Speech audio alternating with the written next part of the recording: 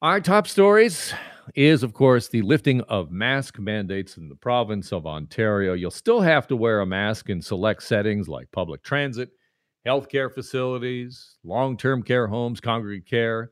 All those mask mandates will still be in place until the end of April, when the province says it's going to put an end to all remaining public health rules, provided things don't go terribly badly because of the lifting of restrictions. Now we know that the science advisory table says, yes, the numbers are going to go up. Yes, hospitalizations are going to go up, but not to the point where we've seen it in the past. And likely the healthcare system will be able to handle it.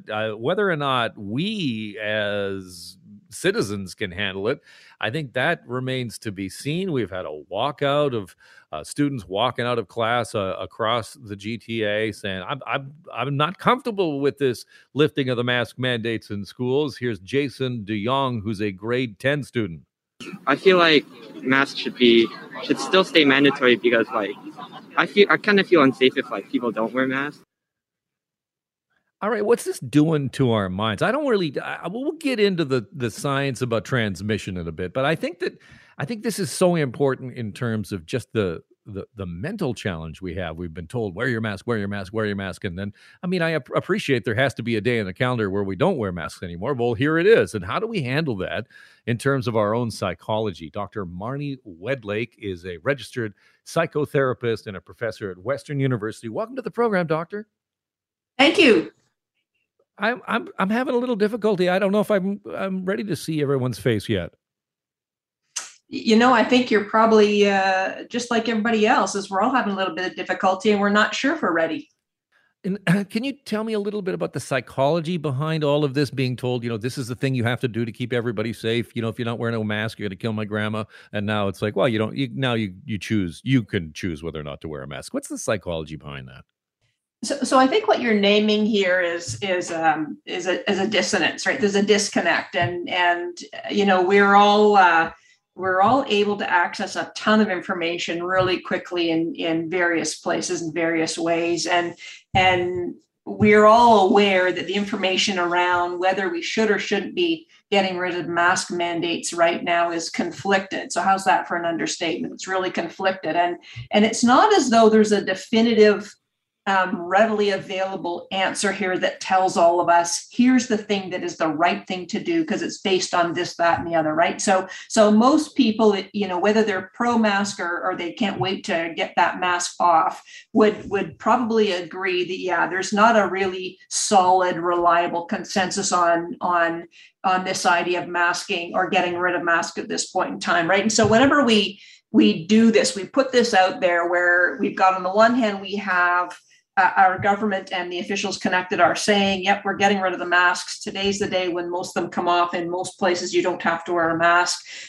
versus the sort of conflict that comes our way when we look at science that says, this is challenging and may not be a great idea. We still have all these vulnerable people. So what we've done here is we've put Joe and Josephine Public in a place of conflict because there are conflicting messages all over the place, and we don't really deal well with that kind of a thing. When we're already kind of nervous, we're already kind of uncertain, we're already kind of feeling trepidatious about this. We're not great when the authority figures we're looking to help us be comfortable making a decision seem to be in conflict with each other. And so, it's kind of like little kids. If little kids say, well, mommy and daddy look okay, so I should be okay. Well, we have authority figures in various places who are quite clearly and quite publicly in disagreement. And that's not a great way to instill widespread confidence in the public.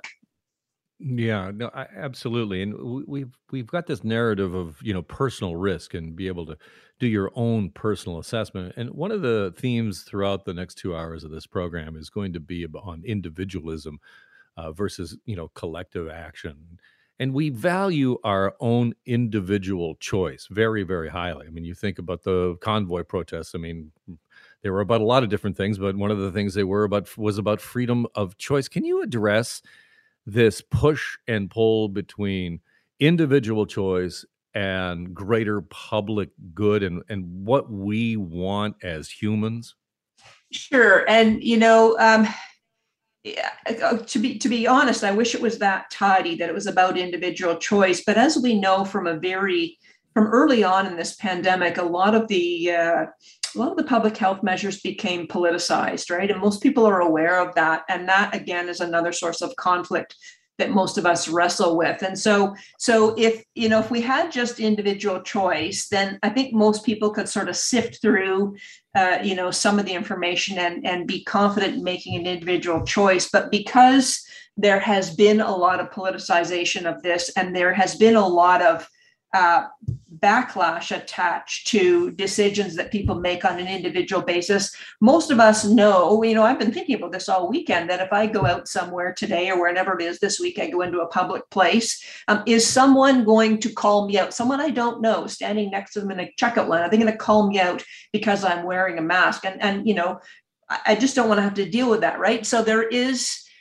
this individual choice for sure, but our individual choice has been cluttered for a very long time by the sort of conflict and the politicization of the various public health measures, and that's not stopping today. Most of us have seen stories in various news outlets or social media platforms where we've seen that innocent folks have been out there and they've experienced backlash of somebody else who's sort of given them a hard time for wearing a mask. And so if for no other reason there is that concern, if I go out somewhere, is someone gonna kind of intrude on my life, intrude on my day by calling me out for wearing a mask? And most of us don't want to experience that.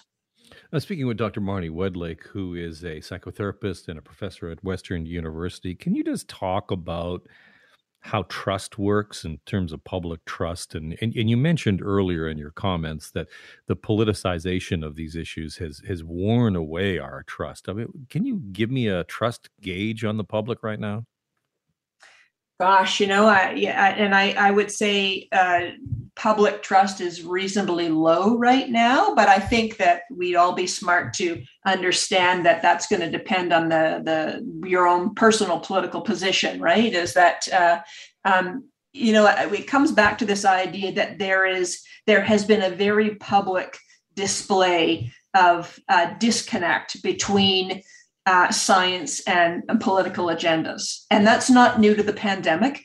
And it's not new to, this particular arena. I mean, that's a very common thing in healthcare. If you look at healthcare broadly speaking, there's 4 primary agendas that dictate what goes on in healthcare. We've got the political, we've got the corporate, we've got the patient care, and then we have the professional. And those agendas in an ideal world would all be on the same page, but the world is rarely ideal. And so those agendas are rarely on the same page. And so this idea of conflict between political and other agendas within healthcare is not at all new. But because the pandemic has affected absolutely everybody, most of us can't escape that conflict, and it has been so public because the anger, the vitriol, the backlash has been sort of tossed out there into the public arena, and so we're left with that residue today, dealing with and having to grapple with this reality that the agendas that drive what goes on in healthcare